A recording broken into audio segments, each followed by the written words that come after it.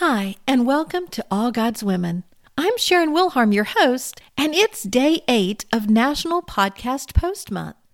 Today, we continue in 2 Samuel 17. Yesterday, we left off when David's 2 messengers were caught in En-Rogel, but escaped to Bahurim, a village east of Jerusalem on the route to Jordan. They came to a man's house that had a well in his courtyard, so they climbed in the well. The woman of the house saw what was going on and figured out who they were.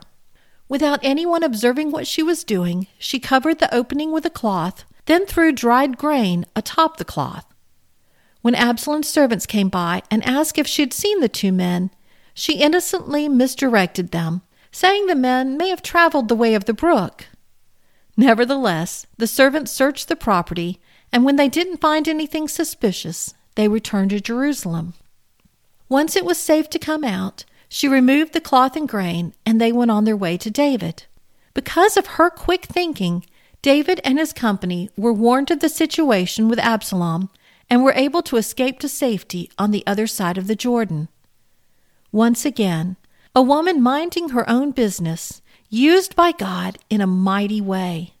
She was alert to what was going on, knew enough about the political environment to figure out the situation, kept calm in a dangerous situation, and ultimately, she saved the life of a king and his men.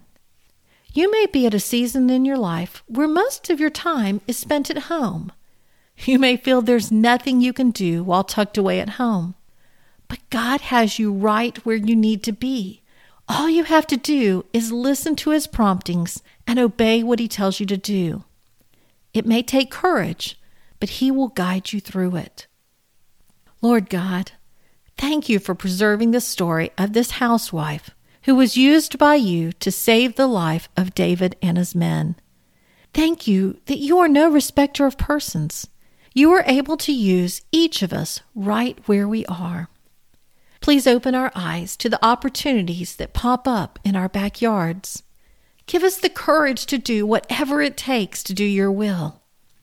Thank you for always watching out for us. We love you. In Christ's name I pray. Amen. That concludes today's bonus episode of All God's Women. Tune in tomorrow when we talk about Shalom's daughters, young women who are willing to do manual labor for the Lord. Remember, each day throughout the month of November is a different episode.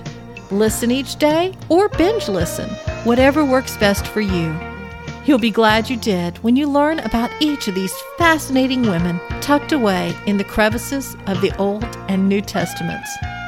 Until tomorrow, goodbye.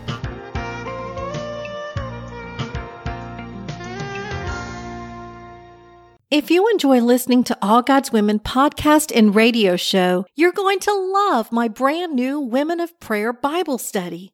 Get to know the character of God by studying the prayers of women in the Bible.